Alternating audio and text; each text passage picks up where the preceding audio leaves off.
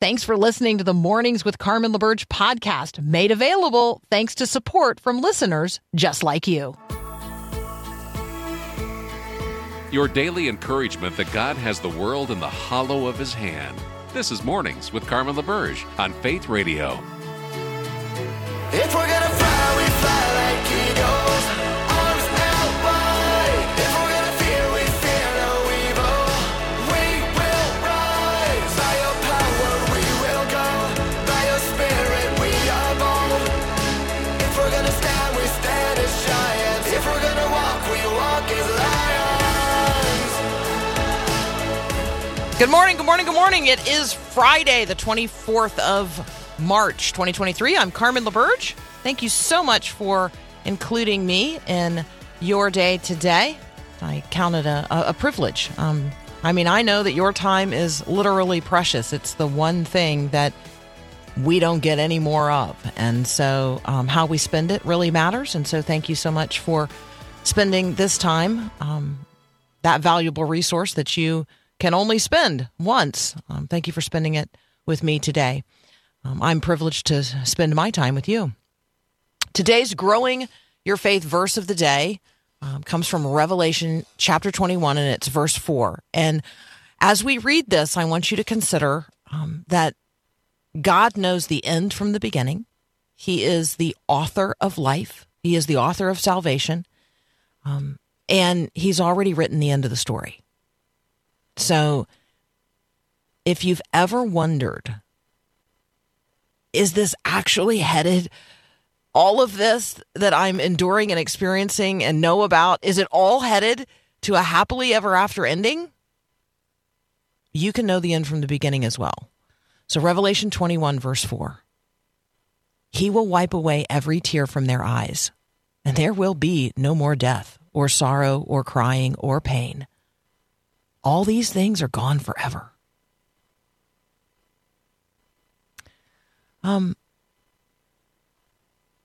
Death is real. Sorrow is real.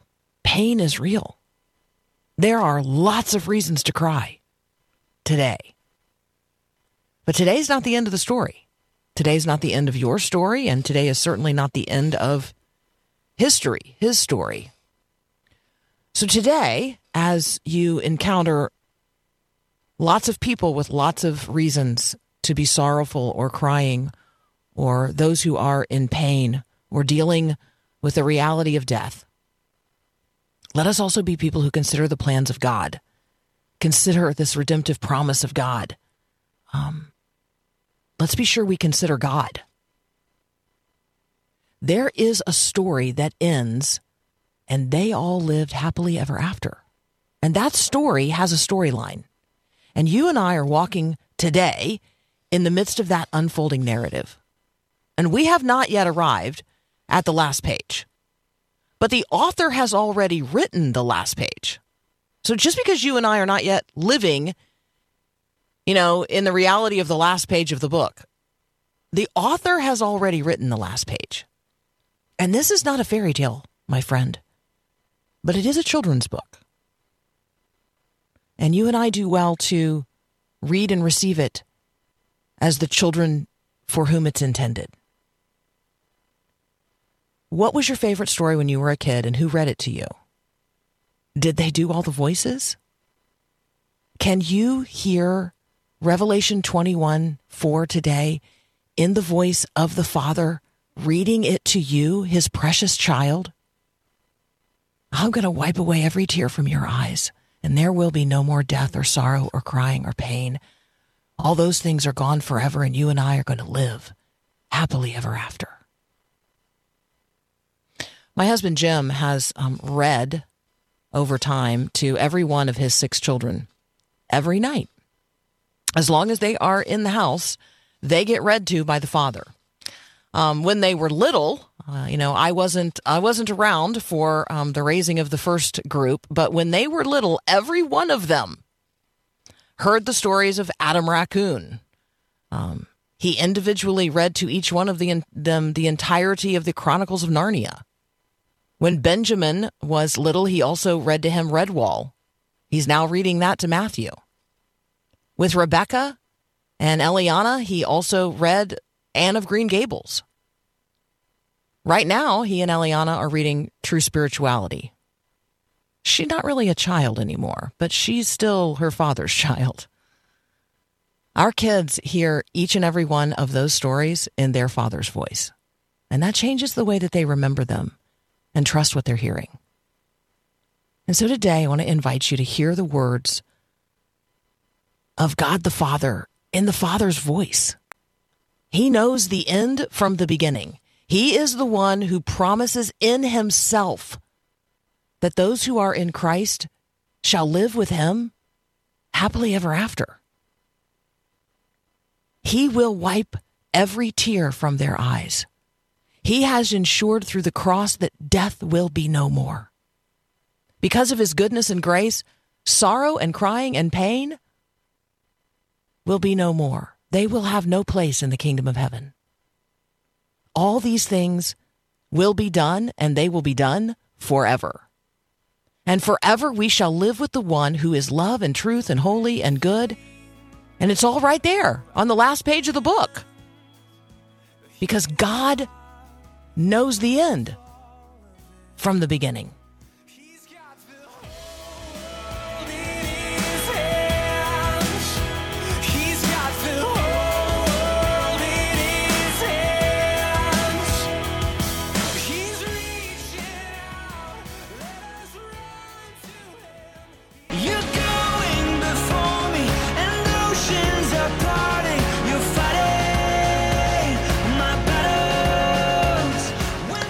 You're listening to Mornings with Carmen. I'm Carmen LaBerge. This is the Faith Radio Network, and we're going to survey a number of headlines, both here at home and around the world. And as we do this, I want us to frame this conversation in a context. So the context is the words of Jesus in Matthew chapter 24. Because Jesus tells us in advance that we're going to hear headlines like the ones that we're going to talk about today. Jesus tells us in advance. He tells us he knows the end from the beginning, as we've already discussed. And he is so gracious to tell us that we're going to hear of wars and rumors of wars. And he tells us not to be alarmed. Such things must happen, but the end is still to come. He says nation will rise against nation, kingdom against kingdom. There will be famines and earthquakes in various places, and these are but the beginning of birth pains. We don't know how long the labor lasts, by the way. But delivery is coming. Deliverance is coming. And so with that in mind, with Christ in mind, developing the mind of Christ as we survey these headlines, there are all kinds of internal battles being waged today in people's lives. And so the most important headline is the one that you care about most. And that may be a headline that nobody else in the world is paying much attention to today, and I recognize that. So whatever battle is raging in your heart, your mind, your life, your family, your household, your community, your church, that's the war and rumor of war that is most likely to alarm you. And so I want to speak grace today for those to whom today is going to be a really hard day because it's the anniversary of some sort of terrible thing. Maybe today's the anniversary of the day you lost a child or a spouse or your dad committed suicide. Maybe today is the anniversary of an accident or an act of violence that resulted in some loss that you're still living with today. Some trauma that still wakes you up in the middle of the night. If today is that kind of day for you, I want to speak grace over you. I want to place you intentionally in the presence of the Father who can tend to those deep things.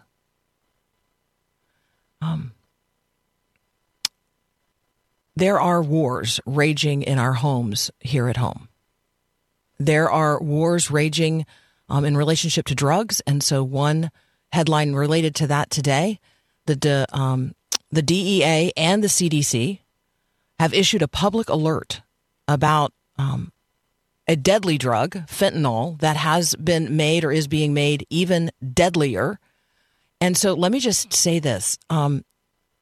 If you have not had a conversation, a serious conversation with every young person you know, and when I say young person, I'm just, I don't know, everybody under 50, like, right? If you've not had a conversation with people about experimenting with, taking, participating in any kind of thing that they would put in their mouth that they don't know exactly what it is or where it came from, you need to communicate that not only are the overwhelming number of illicit drugs in this country now cut with fentanyl, but they're now also being laced with tranq. And the DEA and the CDC are warning about it. It's a tranquilizer. It's a sedative, and it's approved for use in animals, large animals. But increasingly, drug dealers are mixing it with fentanyl because people who are becoming resistant to fentanyl and need more and more and more fentanyl to get high can't afford to keep going back to the street and getting it. And so they're adding tranq to the drugs so that people will be suppressed in their ability to wake up and want more fentanyl. The problem is that tranq does not respond to naloxone, Narcan, and so it doesn't respond when first responders try to administer a opioid reversing agent. You don't wake up from tranq. And if you do wake up from a drug that you thought was something simple that was laced with fentanyl, and therefore you overdosed, you don't even respond to the reversal drugs now because you've also been tranqed. And so it puts users at a higher risk of dying from overdose. It also, if it doesn't kill you, eats your flesh. And you say to yourself, my God, what are we doing to ourselves? Yeah, that, my friends, is the question. We're going to try to process through some more headlines of the day. And I just got to tell you, like, for the first part of the conversation here, none of them are good. But let these headlines be that which provokes us to prayer and turns us toward people who would turn to drugs. And let us turn to them and say, there is a better way. There is hope. There is a God in heaven who loves you. And I am standing right here, right now, to walk with you out of darkness into his glorious light. I'm Carmen LaBerge. This is Mornings with Carmen. You're listening to Faith Radio. So glad you are listening to Mornings with Carmen. This is Bill Arnold. I would love for you to check out my podcast in the afternoons. It's called Afternoons with Bill Arnold. Spent the entire marketing budget coming up with that name. But we do scripture engagement and have lots of fun. Make sure you can check it out at myfaithradio.com.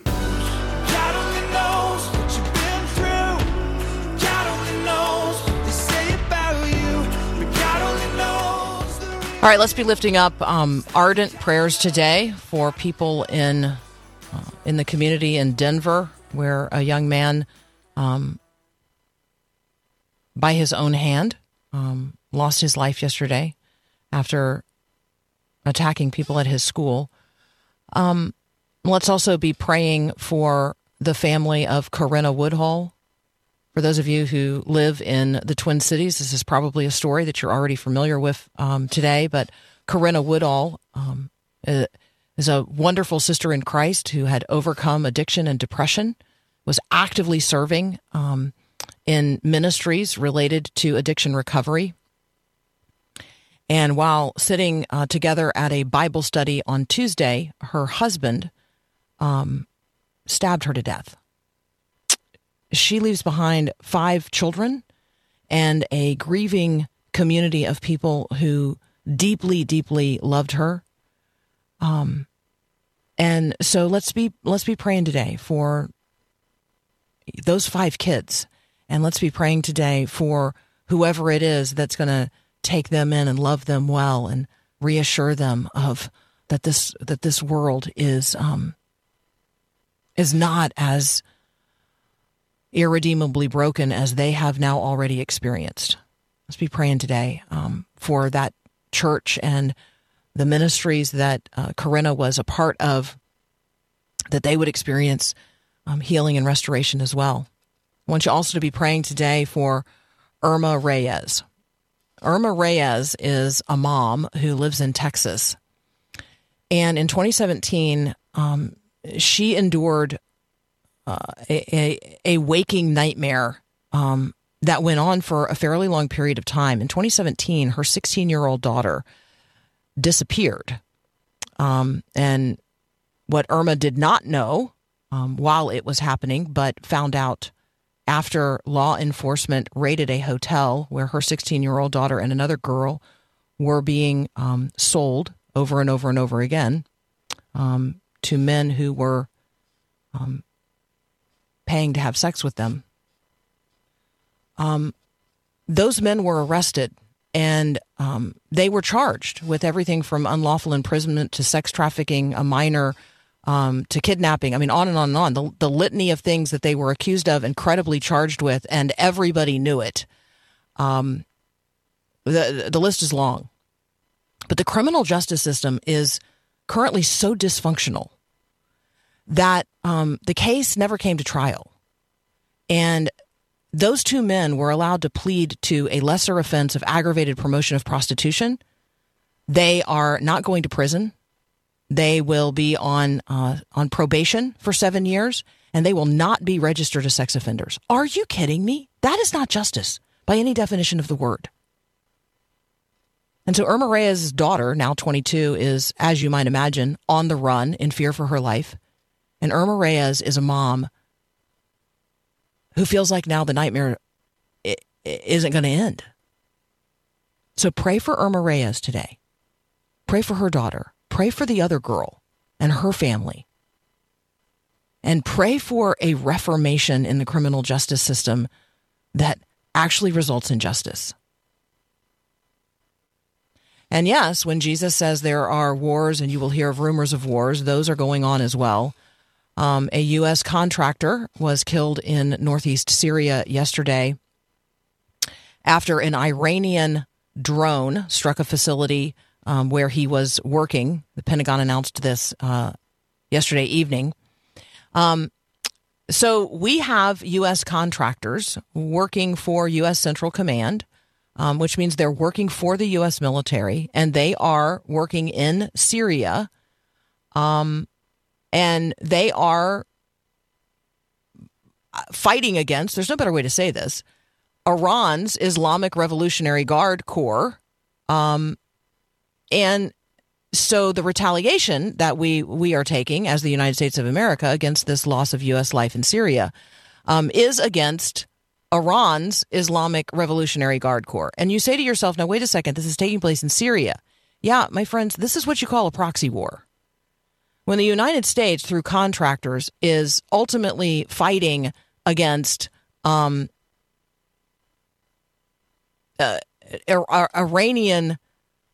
Revolutionary Guard Corps members in Syria, the fight's not Syrian.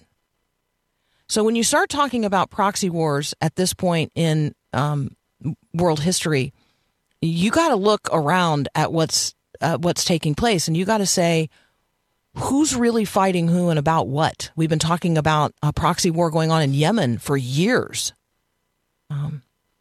So I want you to be praying today for the people of Syria, because their country, the northeastern part of it, has been a battleground now for more than a decade. And the millions of people who fled their homes still can't go back.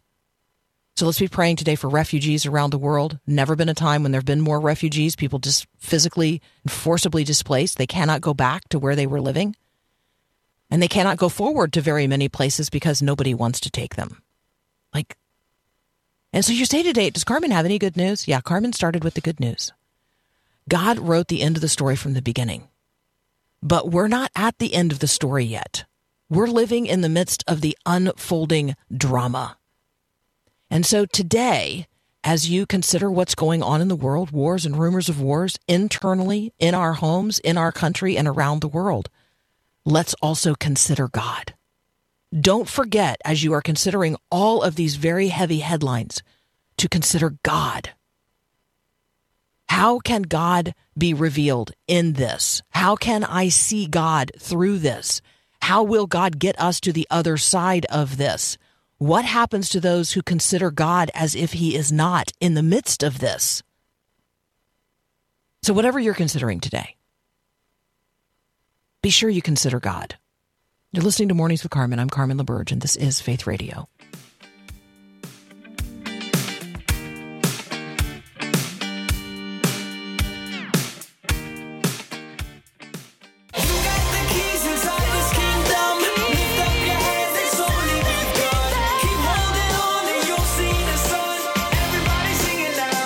All right, there are a lot of hearings going on in Washington, D.C. this week. One hearing that took place yesterday featured a conversation before a committee of Congress yesterday with the CEO of TikTok.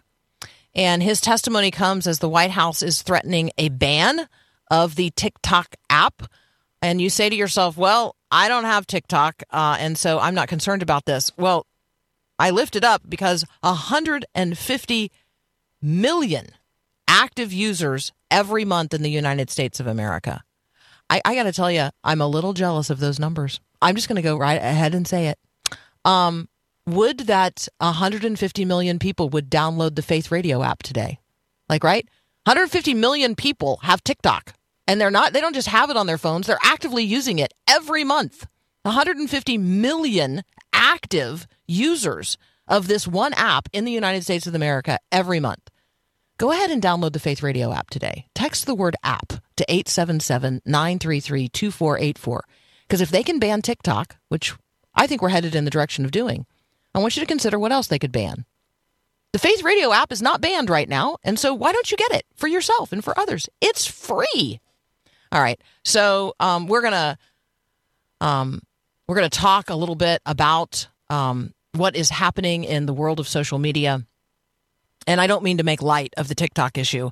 Much is being made of it. And I do think that it is healthy to move away from those kinds of apps that draw us in an addictive way and feed us content that is not healthy for our souls. This sort of falls into the be careful little eyes what you see. There's a lot of junk out there, not only on the internet, but there's a lot of junk in the app net, in the social internet. And so fill your feed today with things that righteously feed your soul. Philippians 4:8. Whatever is true, whatever is noble, whatever is right, whatever is pure, whatever is lovely, whatever is admirable, if anything is excellent or praiseworthy, think about these things. Hey, Chris Martin's going to join us next. Terms of Service is his newsletter. The Wolf in Their Pockets is his latest book. And we're gonna talk about what kids want adults to know. That's up next here on Mornings with Carmen.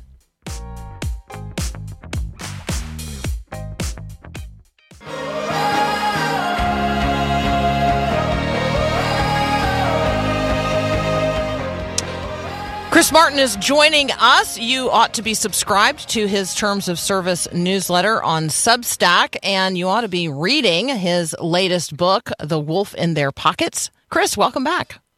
Hey, thanks again for having me. All right, so the book's been out now long enough that you're getting feedback. What are people saying? What are they asking? What are you excited about? It's been really positive. I've been really glad. You know, I never know how it's hard for an author to know how sales are doing, and I could probably figure out if I press hard enough. But I've just been really happy with sort of the qualitative feedback. I've been hearing a lot of really good things, and pastors and parents alike are reaching out. And I just saw actually this morning it's back at number 1 on new releases in the category that it is on Amazon, which is just encouraging because as an author, your book comes out and you kind of figure a couple weeks later, people tend to forget about it. And so it's nice to know that it's still kind of top of people's minds and it's not, it's not done running its race or anything like that. So yeah, the feedback has been encouraging, and I've heard a lot of really good things, and yeah, I've just been encouraged by that. So. The Wolf in Their Pockets, 13 Ways the Social Internet Threatens the People You Lead. You'll remember that this is the book that's really designed for parents and youth pastors and pastors, people who are shepherding and leading people, leading other people. And, we need to be able to talk with one another about how we're spending our time, where we're spending our time, and the incredible influence that the social internet has over our lives. And we want to faithfully engage with it. So if you want equipping on that, The Wolf in Their Pockets by Chris Martin is a great book. And you can go back and listen to our conversation specifically about the book when Chris was here a couple of weeks ago. Today, Chris, I'd love for you to unpack one of the things that you linked to through your Terms of Service newsletter. And that is this piece in the New York Times, what these 12 kids that they got, did this little deep dive with, what these kids want adults to know. Can you just talk about this? Like you talk about being gripped by this as a youth pastor. So I thought it'd be good for you to share with us what grips you here. Yeah. So this is from the New York Times earlier this week. They invited 12 kids ages 11 to 14 to tell them, a few like moderators at the paper, to tell them about things like how life looks from their vantage point. And the journalists, right, over a couple hours, the participants in this focus group who live in states across the country, they're not just a bunch of New York teenagers, shared their views on school, family, recreation, and their goals. They like, in summary, they like being kids, that being an adult seems stressful, especially when it comes to paying bills. They appreciate and recognize that being a child is good. Like they're not all rushing to grow up, which I think around that age, you can start to feel like, oh, I just want to grow up because I want this, I want to have this opportunity, or I want to have this privilege to be able to stay up later or do this or do that. And so it was encouraging in part to see like, okay, these kids appreciate being kids. I thought that was encouraging. However, there was a section, as you can imagine, I'm glad they asked these questions. There's an entire section of the article where the moderators, the people who are asking the questions of these teenagers or preteens even, about their relationship with the internet. And I'm not going to go through and read all of the different responses that they had, but I think a couple of them are worth reading. So to the question from one of the moderators, the question was this: why are you more talkative online? Because a number of them sort of said in a previous answer to another question that was asked that they love being on the internet because they feel like they can be more social there than they do in offline spaces. They feel more talkative when they go on the internet. And so she asked the follow-up question, why? Like, why are you more talkative online? And a couple of maybe even a few of these responses felt almost chilling to me. And so I'll read them. First, from Trinity, who's a 12-year-old girl. She said, I'm more myself when I'm online. In school, I feel like you're just being watched by teachers. You can't do as much stuff as you would do at home. With my friends, whether I'm FaceTiming them or playing them, I feel like I'm a better person, a more fun person when I'm with them. Nate, who's 14, just a couple years older, says online feels more peaceful and calming. You don't have to talk with anybody in person or do anything in person. You're just sitting on your bed or chair, watching or doing something. And then Andrew, who's 11, Andrew's 11 years old, and he says this: when I'm online, I can mute myself, and they can't really see me. I can't just mute myself in real life. And I think, like, first of all, like, I totally understand these perspectives, even though these kids are a solid 20 years younger than me in most of their cases. I totally understand what they're saying. Having grown up a little bit online, not with the internet in my pocket, but certainly with it in my home and using it as early as these kids are. I totally understand this sort of, you get to mediate how much you share about yourself. And sometimes you get to share a lot and want to share a lot. And sometimes you just want to mute yourself. And in life, you have a lot less control about how much you share about yourself, like in offline life. And let's be clear again, you might be tempted to say, oh, well, in real life. No, I think if these answers from these kids communicate anything, it's that they view online life as real as offline life. So let's not go down this road where, oh, online life isn't real life, but what we do offline is real.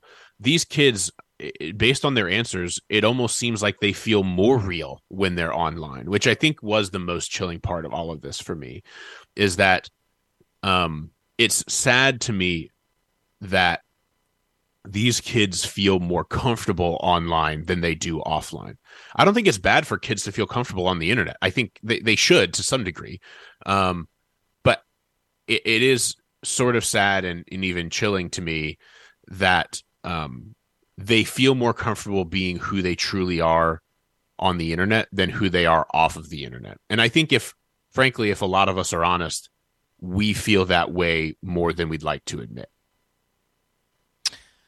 I listened to a portion of a podcast earlier this week, and I say a portion because it like, you know, in my experience, blathered on for hours, and I was thinking, who would sit and listen to this for hours? But then, you know, people sit and listen to me talk for hours, so I don't know. But it was a 21-year-old woman, and she is in a class that meets in person on a university campus, and it's a Bible class. But what she was talking about was how much more honest she is when the professor assigns, apparently, you know, you read something and then you post your reflection on it and other people in the class reflect on your reflection. Like, apparently this is now a part of the educational process out there. That's not how I didn't experience that. Obviously, when I went to school, you know, you wrote a paper, you turned it in. The only person that read it was the professor. Now, everybody's sort of reading everybody else's in real time reflections. And she talked about how much more honest she is on those than she is in class. And I thought to myself, well, that sounds right. I do think people are more honest. There's something that feels more safe about communicating our thoughts, feelings, beliefs in an environment where, like, that person cannot physically reach me. Do you think that's part of it? That there's like a sense of, whether or not it's real, there is a sense that we are more safe doing what we do or saying what we say online than we would be in the physical presence of another person who might actually hurt us. Do you think, I mean, does that resonate with you? Yeah, totally. And this is, and it's not really new. Like keyboard courage, and keyboard. I'm writing that down. Hold on. Keyboard warriors have been a thing for a while. And you get people who are a lot nastier, more forthright, I would say reveal their true colors through a screen and a keyboard than they do in real life. And like, you know, there's so much made. I was just having this conversation with somebody the other day. Maybe it was I've done so many darn podcasts for this book that I forget who I've said to who, what I've said to who, but I was like, you know, there's so much made about like the curated self on social media, right? Like, oh, Instagram is just all the highlights of our life. It's not the realness of our life, etc. And that's just true. I'm not saying that's false. But I think also there's another side of that where when we're in person with people, we often do a lot more curating of ourselves than we do when we're online. And when we may 100%. Be posting when we may be posting and we think people aren't watching.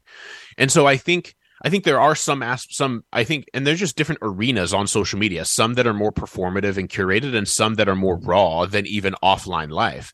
And so I think while, yeah, sometimes social media is performative and we only show the good parts, I also think our relationship with social media has even led us to be more real, and more raw than we are in our offline lives, where we, you know, you go to a dinner party with somebody and, you know, for work or some meeting or something, you're going to gatekeep you're going to filter yourself more than you would maybe than if you're posting in the comment section on a friend's Facebook post.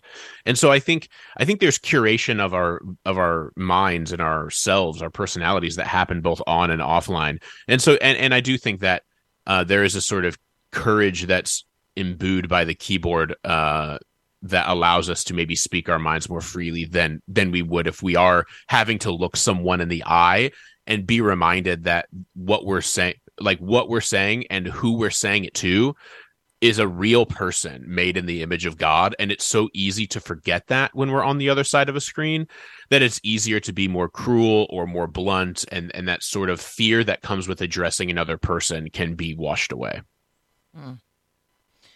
All right, Chris, I'm going to have you help us look at things that are going on the social internet now. We're going to talk with Chris in just a moment about the future of search. You can read the content of what Chris and I are talking about if you get his Terms of Service newsletter, and you can get that at termsofservice.social, or you can Google Chris Martin, and then you'll find his newest book, The Wolf in Their Pockets, and you'll find everything else he's up to and his social medias and whatnot.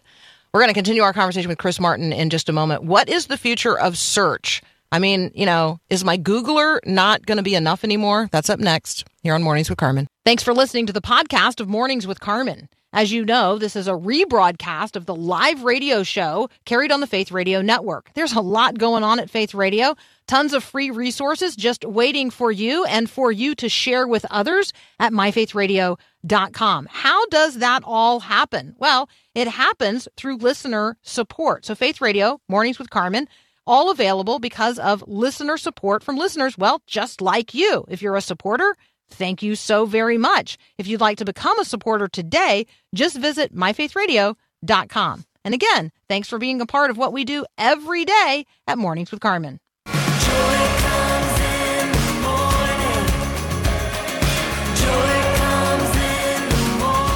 Continuing our conversation with Chris Martin, you can find him online and follow his Terms of Service content at termsofservice.social. Chris, let's talk about one of the posts there. We're going to talk about the future of search. Is my Googler machine, is that not going to be enough anymore? It'll depend on what you're looking for, and maybe more specifically, how you want it to be delivered to you. There's a great article in a newsletter I read called Dirt that just covers online culture, and both from a sort of sociological side and a technical side. And this was an article about how search is changing. And we've seen search changing for a little while. I don't want to get too technical because this conversation get technical pretty quickly, but Google has dominated the search engine game virtually since they entered it. They had some competition with Yahoo or Ask Jeeves and other such search engines pretty early, but they pulled away quickly, and they built their giant business off of Google AdWords,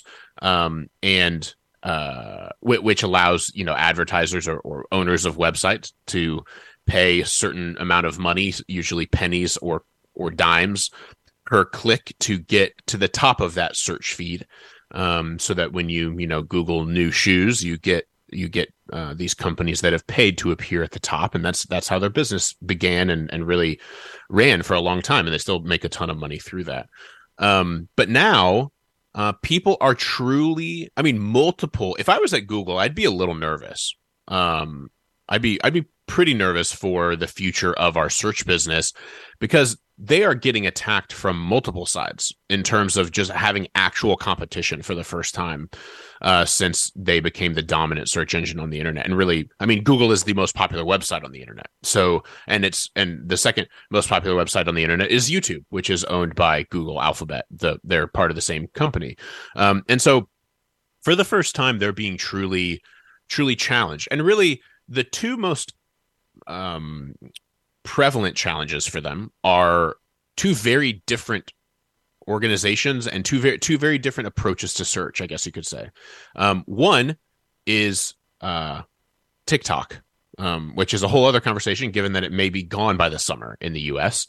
But TikTok is becoming a search engine platform, especially for the young people who are the power users of the platform. So without getting too technical, on any given TikTok video, you will see the most common search that people make after they watch that video. So like, say some TikToker who's maybe like a lawyer, right, is talking about some famous legal case that's going on, or to get meta about this, maybe there's a TikToker who's also a lawyer but makes TikTok content, and they're talking about what are the legal ramifications of like how might the U.S. government ban TikTok, and so they're talking, but people want to learn more about the TikTok CEO presenting before Congress, and so they'll search within TikTok CEO before Congress or whatever, and going from that video where the lawyer's kind of giving his or her opinion, and then maybe they want to watch an actual clip from the testimony before Congress,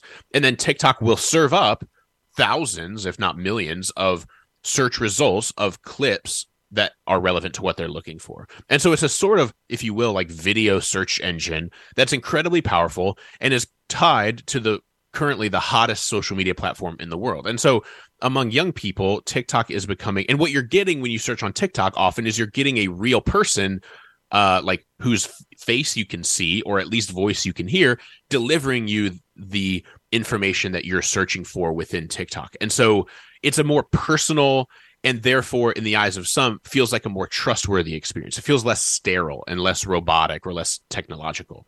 But then on the other side, to speak quickly on this, you have ChatGPT and GPT-4 specifically, which I've been tinkering with for the last couple of weeks, and is an incredibly powerful AI tool that, when you Google today, give me a recipe for chocolate chip cookies, you're going to get a bunch of links to 12 different chocolate chip cookie recipes that you have to pick which one you want.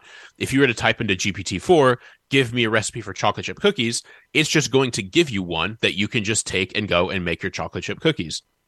Now, you may or may not like that, because you may like seeing a bunch of different options in Google and saying like, oh, I like this one instead, because they may come with images. And of course, in ChatGPT, you could just say, actually, can you give me a different one that includes brown sugar or something like that, where you can ask for a modification of oh, yes, of course, here's one that includes this ingredient. But it's getting results like that is more direct and maybe faster. But it does take away that sense of choice, or like it takes away your opportunity to troll around and browse around and click on what you want. So it's an interesting situation we have going on in search. And I think all of these things, other than, TikTok's ramifications with being banned, those things aside, I don't think Google's going away. So don't hear me saying like Google's going to be replaced by something. I think there will always be a place for Google as it currently exists. And their AI was debuted this week, their competitor to ChatGPT, and is, how should I say, less than impressive, but especially compared to ChatGPT. But I think there will be a place for all of these to some degree, and it'll just be a matter of how quickly do you want to find what you're looking for, and do you want to be served up a tray of options, a la what Google does, or do you just want your answer as quickly and directly as possible, and then you might have to go verify that the answer you got is actually true, which is maybe also proven to be a problem with ChatGPT. So that's kind of the stage of search. I actually deal with search engine stuff like in my daily job every single day. So this kind of thing I'm studying pretty regularly, and it's definitely top of mind for me. Okay. ChatGPT, I feel like when nobody knew about it, I could pop on there and, goof around. I never get on anymore. And ChatGPT 4 looks like you have to pay for it. Yep, you have to pay for it. Am I just doing it wrong? Or be waitlisted. No, you have to pay for it or be waitlisted. So yeah. I'm not doing that. Okay, there you go. I'm just going to write my own stuff and research my own way. So yeah, I mean, eventually I might have to, but there you go. Chris, as always, it's like an intellectual feast to get to talk with you. So thank you so much for what you do every day. And thank you for helping each one of us and all of us navigate around. I feel like we know before it comes out, in sort of mainstream media. Like, I feel like you told us way in advance to get our kids to, turn off their location on Snapchat and like other things. Like, you told us those things, and then like a couple of weeks later, like everybody's talking about it. So I appreciate you leading us in and leading us so well in this area. Of course. Thank you. Yeah, so good. That's Chris Martin. You can find him at Moody Publishers. You can also find him through his brand new book, The Wolf in Their Pockets. You're listening to Mornings with Carmen. I'm Carmen LaBerge. This is Faith Radio. You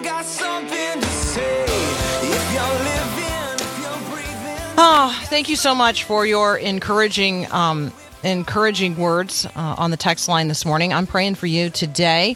I appreciate that you're praying for me. I appreciate that you are lifting up the challenges that you're facing, not only in your own life, but the challenges that others in your life are facing as well.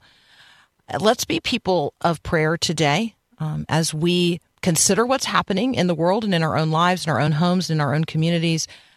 Let us not fail to consider God. Let us be reminded that He has written the end from the beginning, that the last page of the book is one that you can turn to and read, and from it you can garner hope that is real and substantial and operative right now.